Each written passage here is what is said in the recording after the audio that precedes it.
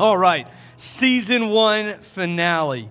If you're new today, we've been in this series for the last couple of months where we're just looking at the Bible from 30,000 feet. We're taking it one book, 1 week at a time. Each week we do a different book of the Bible and just give an overview of what that book is about, tell the story of that book so that we can connect it all together and see the story of Scripture. I believe the Bible tells one remarkable story from start to finish. And I hope that you see that in this series. Truly, I have a goal with this series. I've got an ulterior motive. I've got plans for you. Everyone in your life has plans for you. Don't be surprised. I do too. And it's that you would see in this series the overall story of Scripture, and it would make you want to study Scripture more.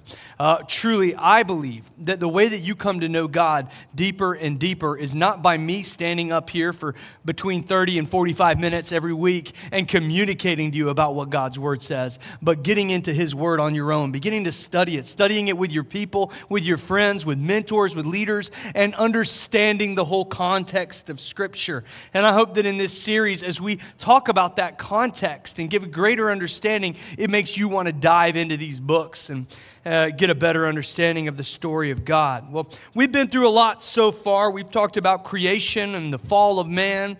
We talked about how people lived more and deeper in sin and depravity and brokenness the further they got away from God. And so in Genesis chapter 11, we see God kind of restart the story with a man named Abram, who he would rename Abraham. And in Abraham, he made a covenant that he would use this man and his descendants to bring the presence of God to the whole world. That story goes on, and Abraham has descendants, Isaac and Jacob, and they go through this great journey together. And many years later, we see the descendants of Abraham entering into the land of Canaan, a land that God promised to give them to establish a nation there, so that from that nation, God could change the world. Joshua leads the people of Israel into Canaan. They take the land. And last week, 2 weeks ago, we talked about the book of Judges, and we begin to see a pattern emerging really all the way back in Israel that is firmed in the book of Judges of this cycle of sin. God, all the way back at the beginning of his relationship with humanity, said, I want you to serve me and me only. And he keeps clarifying that throughout Exodus and Leviticus and Deuteronomy. He says, I want you to make sure that I am the only God you serve. Don't bring in the gods of the nations around you. Don't do their practices. Don't live the way that they live. I want you to be set apart for me, to live only and solely and exclusively for me. And that was what God asked of his people, because he wants to use his people to reveal himself to the world. But the people don't follow that simple command. They bring in other gods. They lose sight of him. They worship other pagan gods. They sin. They live the way the people around them live. They break the laws. They don't live the way that God asks them to live. And in Judges, we see this cycle of sin followed by oppression. God would bring justice through oppression, and they would have other armies invade, or other things would happen that would punish them for their sins. And then God would offer redemption, because the people would cry out in repentance. They would want to change their direction, change their ways, and ask God to save them. And God would, and he'd bring relationship again and peace again. And he would establish grace in the kingdom for them again. And all of these good things would happen. And then they would go back to sin, and they would just abandon God and his rules and his ways again. And then it would start all over. It was this cycle that went on for hundreds of years, really from the time of Exodus all the way through the time of Judges. I want to pause for a second and encourage you to remember not to apply everything in the Old Testament directly to your life. This book is not about you. It's about God. And this is his story. And it's a story to help us understand him. And here's why I tell you that. Because maybe at some point in your life, you internalized a belief, or somebody pushed it upon you, that the oppression you face in this life is God punishing you for your sin. It's the way it worked in the Old Testament. Now, you will have consequences because of your sin. Natural consequences. When you sin, there are natural and spiritual consequences. That's different than a punishment through oppression. If somebody's ever told you that the bad luck that you are having is because God is oppressing you for your sin, that is bad biblical interpretation. There is no more oppression as punishment for sin because that was satisfied in Jesus. Now, because of Jesus, we can move directly from sin to salvation. God doesn't bring punishment on you because he rained all of his punishment down on Jesus. And you have this lifetime to come into an understanding of that. The oppression and the bad luck that you're feeling might just be because we live in a fallen and broken world and bad things happen. There are consequences for sin, but no longer do we suffer this kind of oppression. But it was the way that things operated in these days. So in the book of Judges, we see this cycle and we see this power struggle between two tribes, Benjamin and Judah. The question throughout the book is which one is going to take the lead, Benjamin or Judah? The people keep choosing Benjamin to take the lead. They want to follow the tribe of Benjamin, but the tribe of Benjamin is doing all kinds of evil things in the name of all of Israel. They are killing people by the dozens, innocent people. They're executing. They're doing things like wiping out families because they don't like the directions they were going or somebody else wants to be in charge. Benjamin's doing terrible things, and every time they do, God calls in the tribe of Judah to come and fix it. And he says, Judah, I want you to take the lead. So all throughout Judges, even as Judges ends, we see this struggle between Benjamin, who man keeps choosing, and the tribe of Judah, who God keeps choosing. Then we enter into the book of Ruth. In fact, Judges 21-25, Judges ends with this refrain that it's repeated 4 different times. It says, in those days, there was no king in Israel, and everyone did what was right in his own eyes. It was setting up our book for today. After Judges comes the book of Ruth. Ruth really just tells us one thing that's very important to the overall story. During all of the sin and oppression of Judges, God is working together a beautiful story behind the scenes.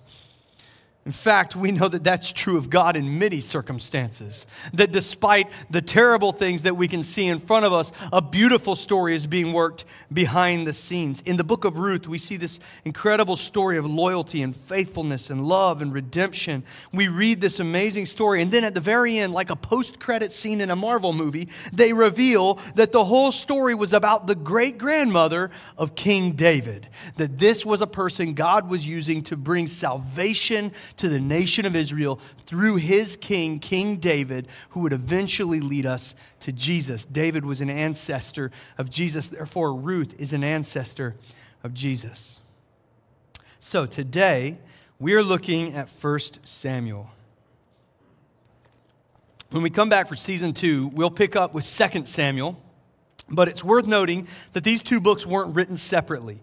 They're two different books because the Bible is an ancient text. And when they wrote it, it didn't appear on nice... You know that, what's up with that paper that they make Bible pages out of? It doesn't tear very easily, but it's so thin. But it's also very loud. And maybe that's on purpose so people know you're reading the Bible when you're reading the Bible, you know?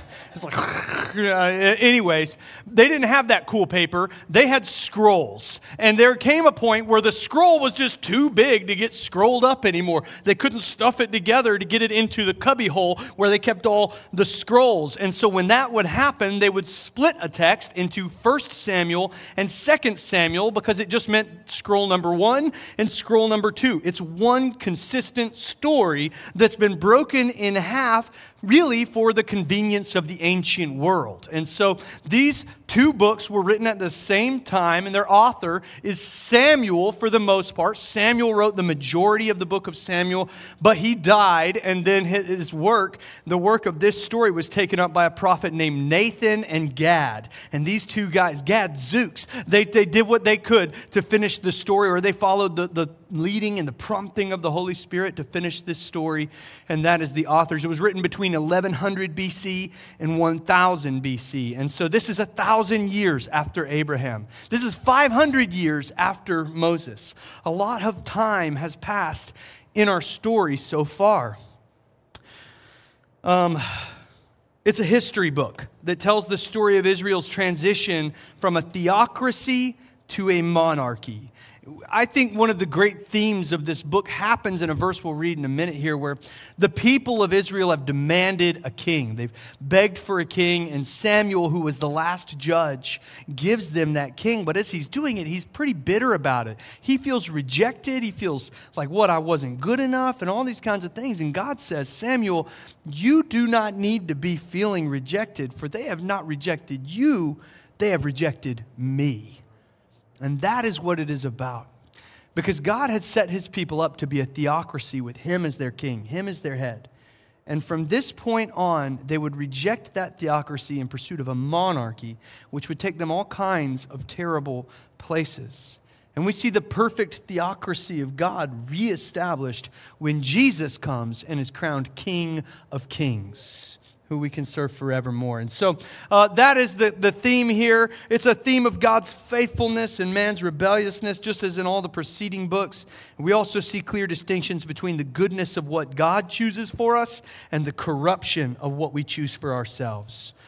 3 different sections in this book based on the 3 main characters of Samuel. Number 1 is Samuel. Samuel's the first character in the book. Chapters 1 through 8 are about Samuel. We open with the origin story of Samuel. Samuel's dad had 2 wives. There is a lot, and I mean a lot, of polygamy in the Bible. David, who we're going to talk about later, who is one of the most famous people in history, who we know is God's man, David had a lot of wives. And then his son Solomon was actually famous for how many wives he had. When they would introduce him places, one of the attributes they would list was how many wives and concubines Solomon had. It was pretty serious in these days. So does that mean that the original Mormons were right the whole time? Or should we take the show Sister Wives as instructional content? Is polygamy okay? No.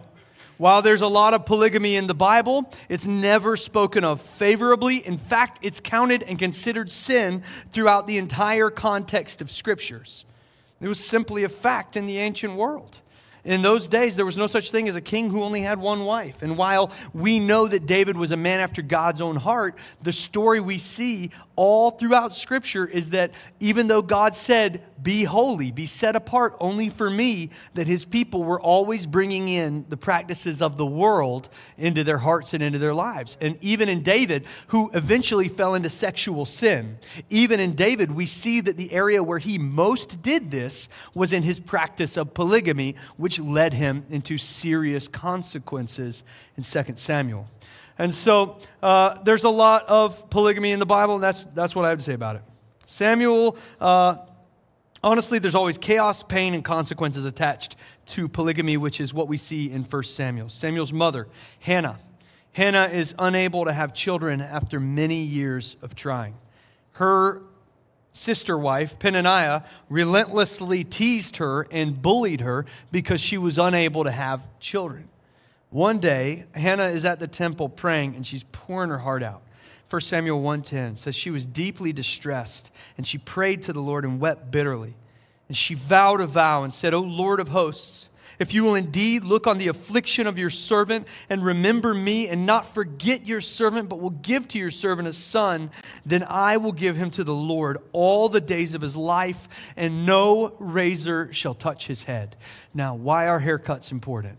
Because there is a type of vow she is making called a Nazirite vow. The Nazirite vow meant you are dedicating yourself fully to the Lord. Not as hey, I dedicate myself to the Lord today, and then you go right back to living exactly what you were doing. A Nazirite vow means I will only serve the Lord. It will be everything about who I am.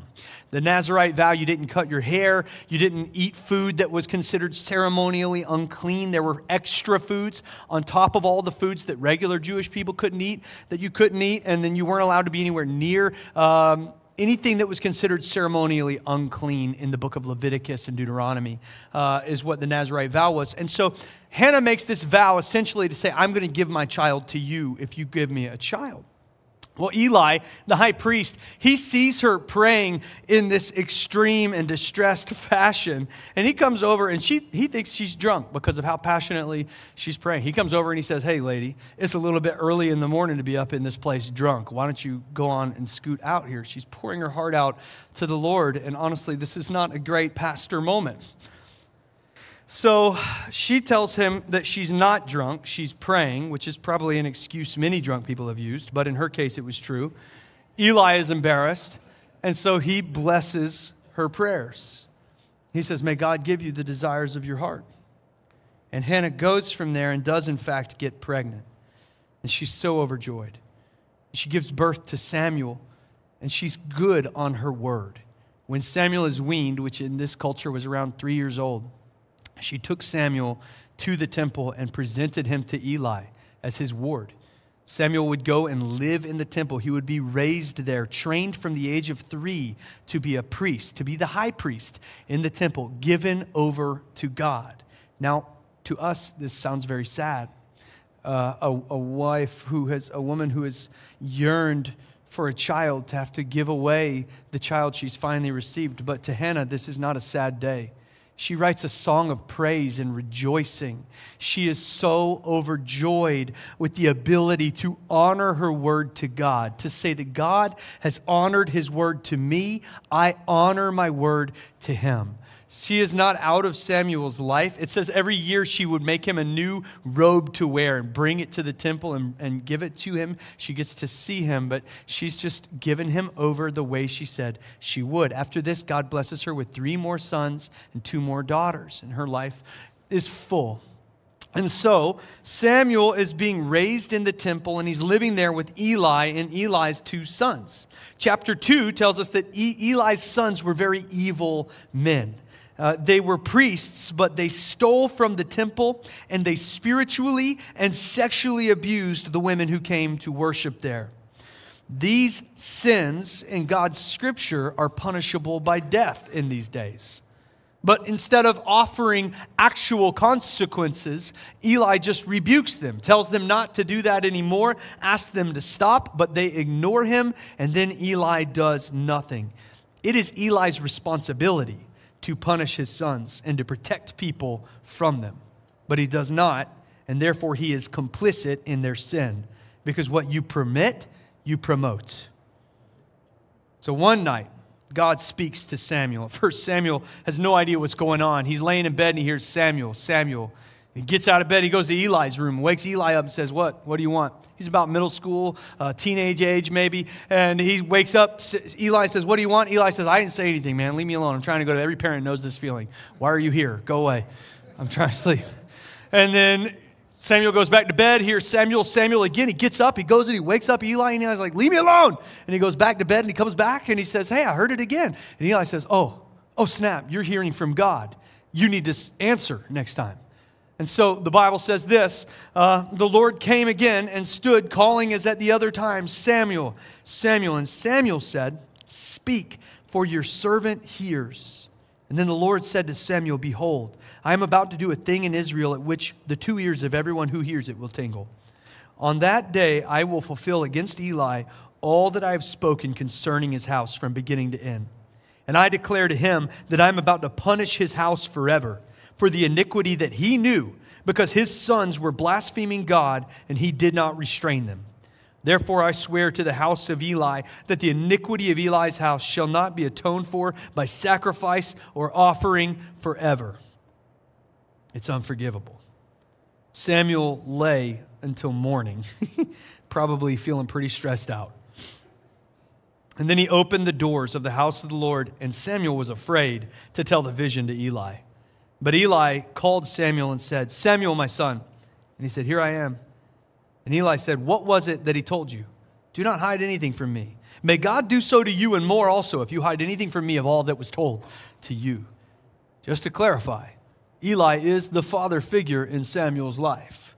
He is his mentor. He is the high priest of Israel. He is an important person. And God has given Samuel this message, and now he has to deliver it. Very scary moment, which most people would have backed down from. Samuel said this, Samuel told him everything and hid nothing from him. And Eli replied, "It is the Lord. Let him do what seems good to him."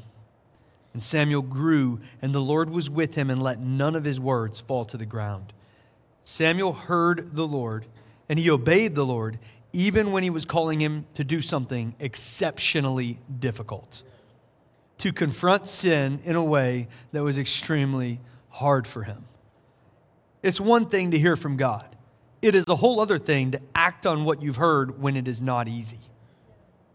Because of his obedience, Samuel becomes the man of God in Israel, the prophet for Israel. He gets a place of prominence. God speaks to him. Because Samuel listened the first time God spoke to him, God continues to speak to him.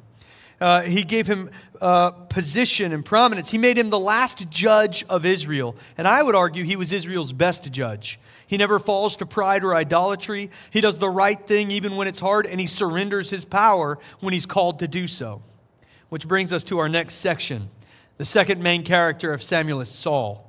Chapters 9 through 15 tell us his story. Samuel lives a long life and does some great things as a judge. He wins some big battles. There's some very cool stuff for you to read there in the first 8 chapters of Samuel. There's one part where the enemy of Israel steals the Ark of the Covenant. The Ark of the Covenant stayed in the temple, and it was where the presence of God rested. And the Israelites had all these rules about how to be around it, when or not to look at it. And the enemy takes it, and they take it back to their castle, and they put it in their temple with their image of a god there. And have you guys ever seen Raiders of the Lost Ark? It happens in 1 Samuel. I'm telling you, you can see all the events. They take place there. There's a part where the god that they have in that temple, they come in every morning and he's falling over. He's on the ground. His face is all smashed from falling over. It's like when the Nazi symbol burns off. It's my favorite movie. And then the part where their faces melt also happens in 1 Samuel. And when that happens, they say, we got to get rid of this thing right now. Please come take it back. And the Israelites are like, okay, cool. And they come and get it and they take it back. It's very interesting. All of that goes on. Great things happen in the life of Samuel. And then as Samuel ages, his sons are not like him. They don't follow God. And so the people make a decision and they come to him. In 1 Samuel chapter 8, verse 4, it says, the elders of Israel gathered together and came to Samuel at Ramah and said to him, behold, you are old, very blunt, and your sons do not walk in your ways. Now appoint for us a king to judge us like all the nations. But the thing displeased Samuel when they said, give to us a king to judge us. And Samuel prayed to the Lord, and the Lord said to Samuel, obey the voice of the people in all that they say to you, for they've not rejected you, but they've rejected me from being king over them. According to all the deeds that they have done from the day I brought them up out of Egypt, even to this day, forsaking me and serving other gods. And so they are also doing this to you. Now then, obey their voice. Only you shall solemnly warn them and show them the ways of a king who shall reign over them. So Samuel goes to the elders and he gives them a speech about, hey, if you have a king, he's going to marry your daughters. He's going to send your sons to war. He's going to dig into your pockets. He's going to tax you. He's going to take from you. All of these things, because a king will be a man instead of God. He is not kind and benevolent. He will take. And the people say, we want a king. Give us a king. So God sends Samuel to the tribe of Benjamin, the tribe the people kept choosing to lead, to pick a leader that they would want to lead them, to get their kind of king, to give them what they think they want. They find a man who is head and shoulders taller than everybody else. I mean, this is a long time ago, so everybody's probably like 5 feet tall. This guy's like 5'8", tallest dude in town. And he's handsome, super handsome. I mean, he essentially he is the kind of king the people want. And his name is Saul. And Samuel finds Saul and tells him he is going to be king. And this is what Saul responds with. Am I not a Benjaminite from the least of the tribes of Israel? And is not my clan the humblest of all the clans of the tribe of Benjamin? Why have you spoken to me in this way? It's interesting because when I read that at first, it sounds like a humble answer. And humility is absolutely a trait you want in a king and in a leader. But as I study the life of Saul, I learn this is not humility. There is no humility in the heart and in the life of Saul. Instead, what we see here is insecurity. And it's easy to get the two mixed up, insecurity and humility.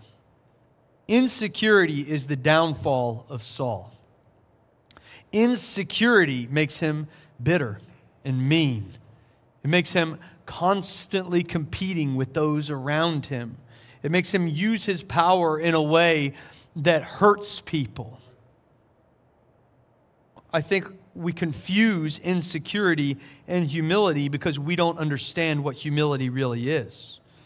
Insecurity takes us to jealousy, anger, and a need for approval. Humility, instead, leads us to a place of confident leadership. Humility isn't thinking less of yourself, it's thinking of yourself less. Humility comes with confidence in who you are without a constant need to prove it. Humility means I know who I am and I make a choice to put others before myself. Saul's insecurity mixed with his position lead him to pride and arrogance.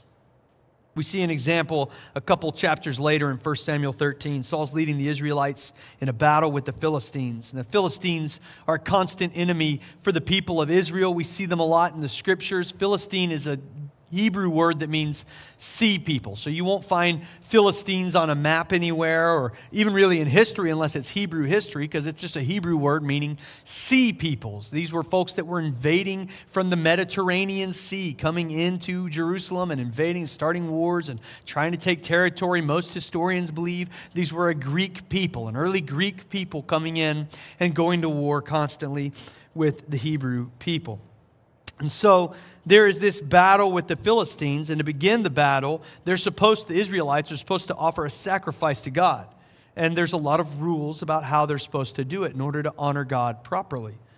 Samuel is supposed to be the priest that does it, but Saul gets tired of waiting and does it himself, taking upon himself the role of priest. This is a very big deal because it breaks the commandments of God. It seems innocuous to us, I know. Why is this such a big deal? He's making a sacrifice to God. It's not a big deal because he made a sacrifice. It's a big deal because he did it his way instead of God's way.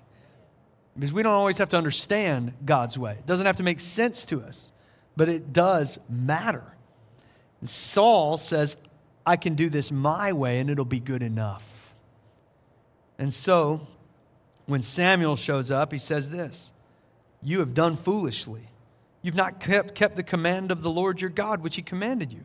For when the Lord would have if you would have kept the command, for then the Lord would have established your kingdom over Israel forever. But now your kingdom shall not continue. The Lord has sought out a man after his own heart, and the Lord has commanded him to be the prince over his people, because you have not kept what the Lord commanded you. Saul loses the anointing of the Lord here at this part of the story. From then on, it's a spiral for Saul.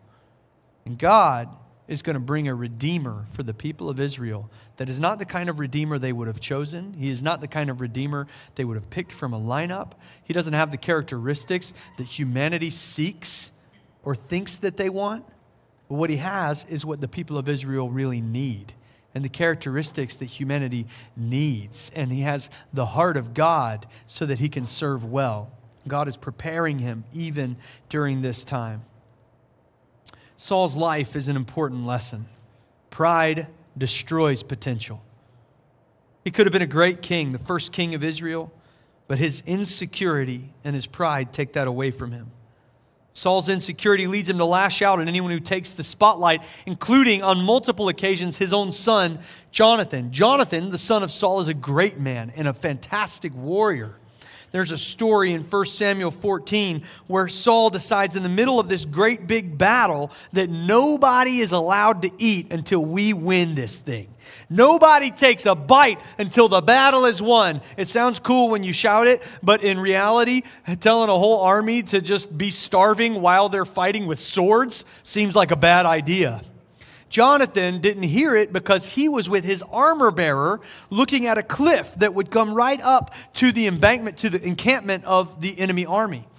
And it's nighttime, and he knows they're up there partying, getting ready for the battle, or their men are down on the line fighting over here. And Jonathan says, hey, if we come up from behind them on that cliff, we can confuse them and we can win this battle for the Lord. And he looks at the armor bearer and he says, hey, bro, what do you think? Are you with me? And the armor bearer says, do all that is in your heart. Do as you wish. Behold, I am with you heart and soul. Ooh, yeah. And then they beat chests and they go up the cliff. It says they got their swords in their mouths. How cool is this, you guys?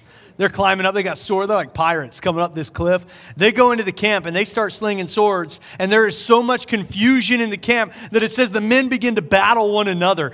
This enemy army is killing each other because they don't know who's attacking them for where or why. And in the middle of all this fighting, Jonathan looks and he sees a honeycomb. And that honey looks real good. So he takes the end of his spear and he grabs some of that honey and he eats a little bit of it. And it says his eyes became bright because my guy got a big sugar rush. And he went with that sugar rush and defeated an entire army. But I'm just telling you, it was incredible. This army is toast. They're done. And everybody's celebrating, and they're celebrating Jonathan. Jonathan comes down covered in blood and honey and looking so cool. And the army is like, wow, this is amazing. And Saul finds out that he ate honey against his rules and that everyone is now celebrating Jonathan instead of Saul. His insecurity kicks in and he decides he's got to kill Jonathan. He's got to kill him. You have to die for breaking my commands. And the only reason that he doesn't follow through with it is because the people cry out against him and say, no, he is our hero. We won't be killing him today. That is the pattern of Saul in this time of his reign. Saul and his arrogance get worse and worse until one day he messes up bad. He fights an enemy called the Amalekites and he spares their leader Agag. And even though God told him not to, he spares him. And it's got these major consequences on the people down the road. So Samuel comes to Saul and they have it out. Samuel said, though you are little in your own eyes, are you not the head of the tribes of Israel? He's calling out his insecurity.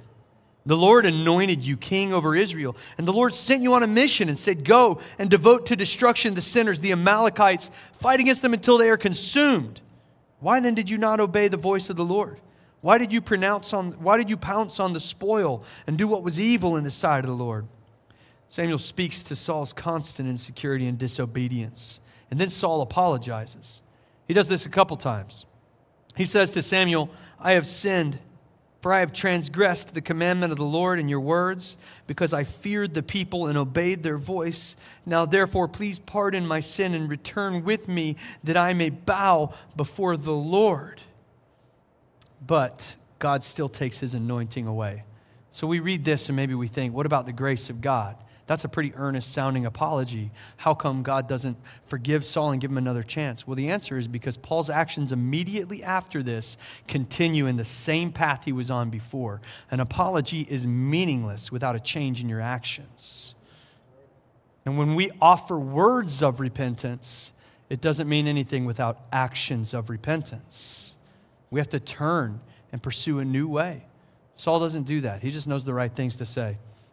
And so, God is taking away his anointing. He's giving it to someone else. And that someone else is not tall.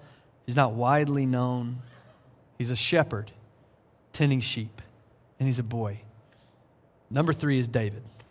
Chapters 16 through 31 tell us the story of David. Now, when we come back for season 2, I'm going to spend a lot of time talking about David, telling the story of David.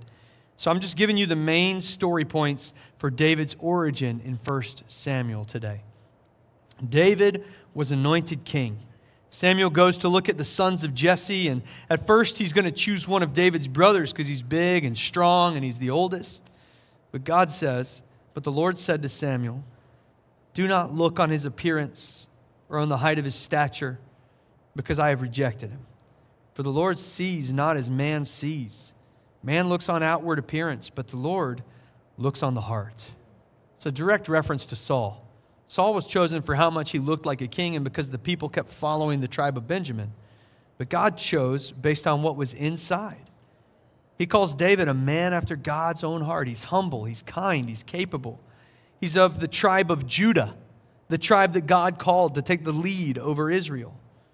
And the way that God sees us is very different from the way that people see us. And the kind of leaders that God calls are different from the kind of leaders God often chooses. That God calls are different from the kind of leaders people often choose. David starts off as an intern at the palace. He's anointed, and from there he goes to be at the palace.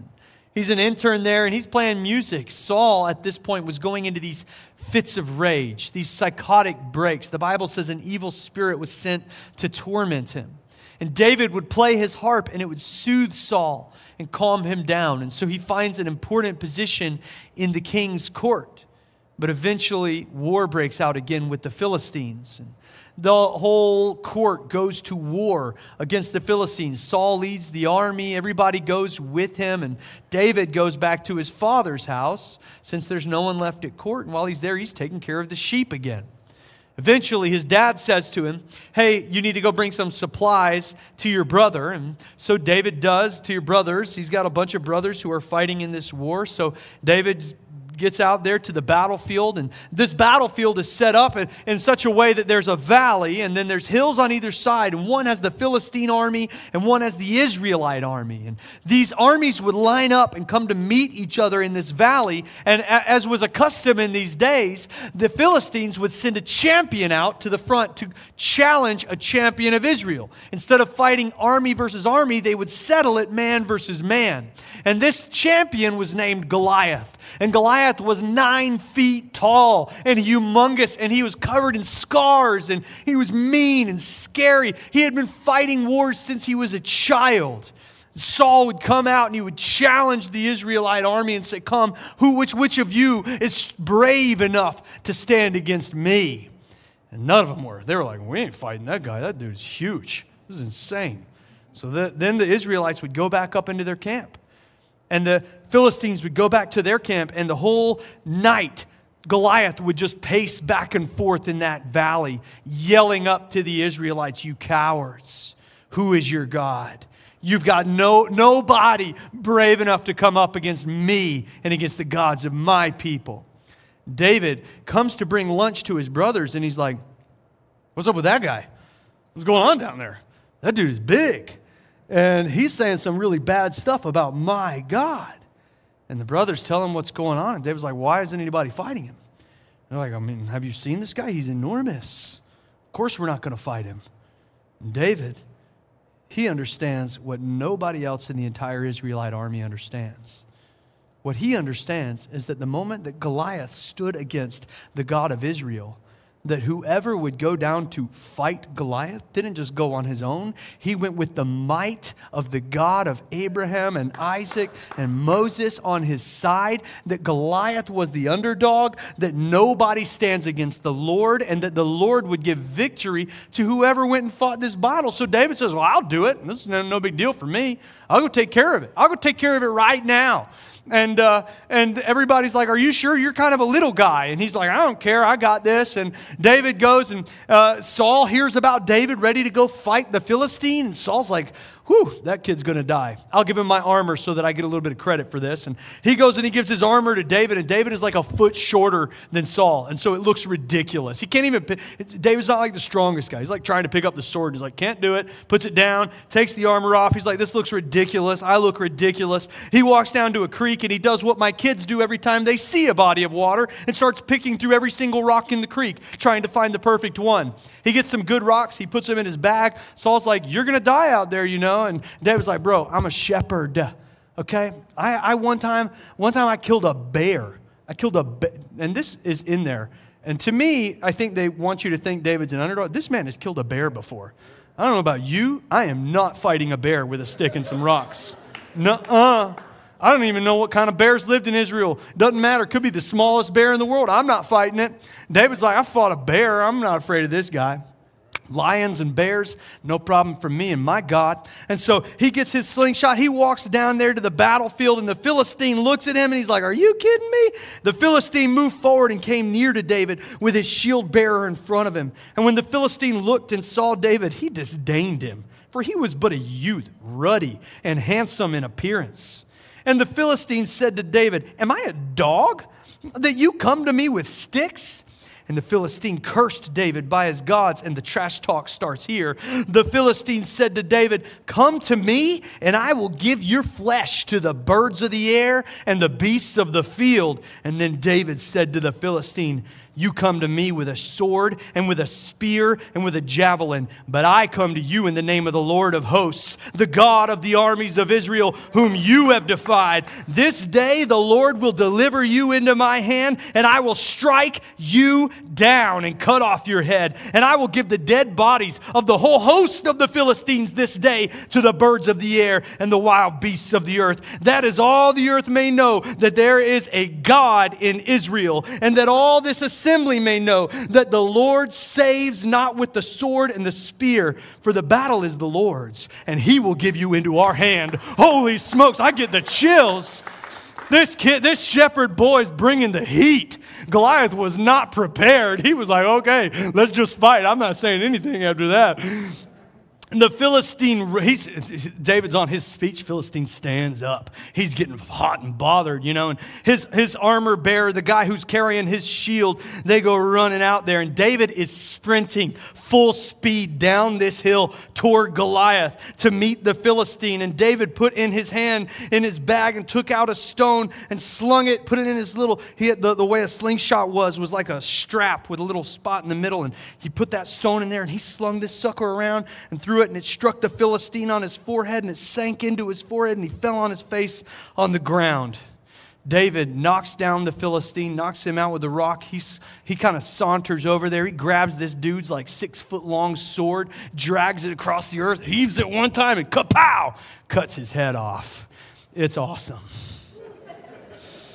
It's the awesomest story in all the Bible, other than the resurrection.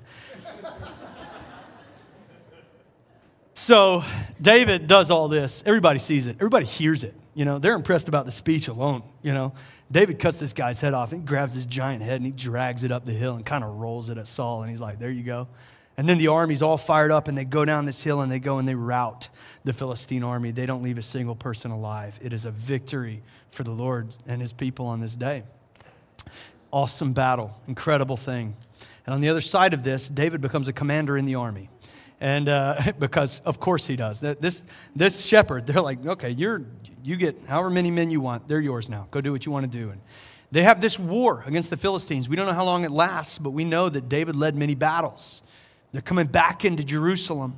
And as they come back into Jerusalem, the people are lining up in the streets and they're singing a song. And they're singing, Saul has killed his thousands and David has killed his tens of thousands.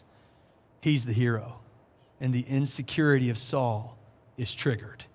Saul hears this song, and he builds a hatred and a bitterness in his belly for David. He turns on him, starts throwing spears at him one time. He's just hanging out. They're like, everybody's having a good time, and Saul ruins it by throwing a spear at David. So David flees into the desert and spends years running and hiding while Saul hunts him. At one point, he's got Saul in a vulnerable position and could kill him and end it and take the throne. But he doesn't, out of honor and respect and submission to authority, because that's the heart of David. It goes this way for about 10 years. David was in the court and serving in the military for around 5-6 years. And he marries one of Saul's daughters. He becomes close friends with Saul's son, Jonathan. And for a decade, he's living in the desert among Israel's enemies, hiding from Saul. And finally, at the end of 1 Samuel, Saul dies. There's this great battle that, again, Saul has done all the wrong things. He was consulting psychics before the battle. And they lose. And it's this fantastic defeat of the Israel army, an absolute defeat. Saul knows he's going to be taken. He's terrified because he's insecure, he's afraid, and he's a small man, no matter how big his stature is. And so he asks his armor bearer to kill him. And his armor bearer says, I'm not killing the king of Israel. So Saul sticks his sword's butt end into the sand and falls forward onto it, taking his own life. And the army comes and they kill all of his sons and wipe out his line. And thus ends the reign of King Saul. David is in the wilderness. And what happens next is in 2 Samuel. Cliffhanger. Season 1 finale. Couple quick takeaways. Number one, God's way is better. Ever since the garden, we've been trying to do things our own way. We think our truth makes the most sense. We think we are the ones who should decide what is and isn't moral. We think the path that we would choose is a better path than the one that God is picking for us. But the Bible tells us differently. The Bible tells us that we choose Saul, but God chooses David. What we choose leads us towards destruction, but what God chooses on our behalf, He chooses, leads us towards life. God chose Jesus for us on our behalf so that we could follow a pathway that would lead us to life. Second thing is this: humility over insecurity. Humility over insecurity. If you have insecurity inside of you, devote yourself to learning who God says you are, to discovering what He's placed in you, what He's put you to, what He's put in you, what He's made you capable of. Understand your place in His kingdom so that you know that even if you're just a shepherd boy, that if you're fighting on behalf of Him, there's nothing you cannot do. Build humility, not insecurity. God is not looking for insecure followers. He wants us to be confident in who we are and in who He is. Number 3 is this: when you are under God's will, your circumstances do not affect your blessing. That's the big lesson in David and Goliath. David's Vegas odds in that fight would have been pretty bad. Saul even tells him, look, you're just a kid. This guy's been fighting wars since he was a kid. You don't stand a chance here, bud. But David knew. He knew it was God's will. This man was standing against the people of God, which was the same thing as standing against God. So Goliath was destined to fail. In the beginning of the story, Samuel's got to bring this bad news to the high priest. Hey, since you didn't do the right thing when your sons began hurting people, God is going to wipe out your whole family. That's a tough message for a teenager to bring his spiritual father. But he is in God's will, and he does it. And Eli receives it, and God blesses him because of it. I wonder what God is calling you to do that feels like the odds are stacked against you. Like there's no way. What you have to lose is so much greater than what you have to gain. But if you are in God's will, your circumstances will not affect the outcome. Maybe it's something like inviting people to church and talking about God in a secular workplace or with family or friends who don't go to church and just admitting that you follow Jesus. That can be scary. But it is the will of God. And so you can trust in Him and give Him the outcome. Maybe it's a big leap of faith, something God's calling you to do that's scary and big and out ahead of you. And I don't know, the circumstances look bad. But if you feel in your spirit that it's the right move, trust the outcome to Him. When you are under God's will, your circumstances won't affect your blessing. Maybe you've been living your whole life choosing Saul's when God was getting David's ready for you. Maybe all your life you've been trying to do it your way and it's just not working. The Bible tells us that when we enter into a relationship with Jesus, that we have the opportunity to receive a kind of blessing that you'll never be able to get going your own way. So the Bible doesn't promise you blessings of financial stability and power and all the things that we think we want. It doesn't say anything about that. What the Bible offers you is blessings that come from within. Redemption, satisfaction, peace, purpose.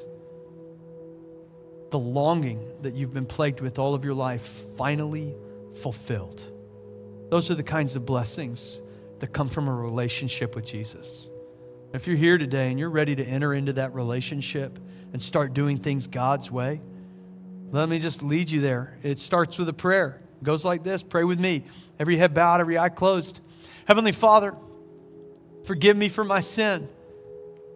Forgive me for trying to do it my own way, for making my own rules.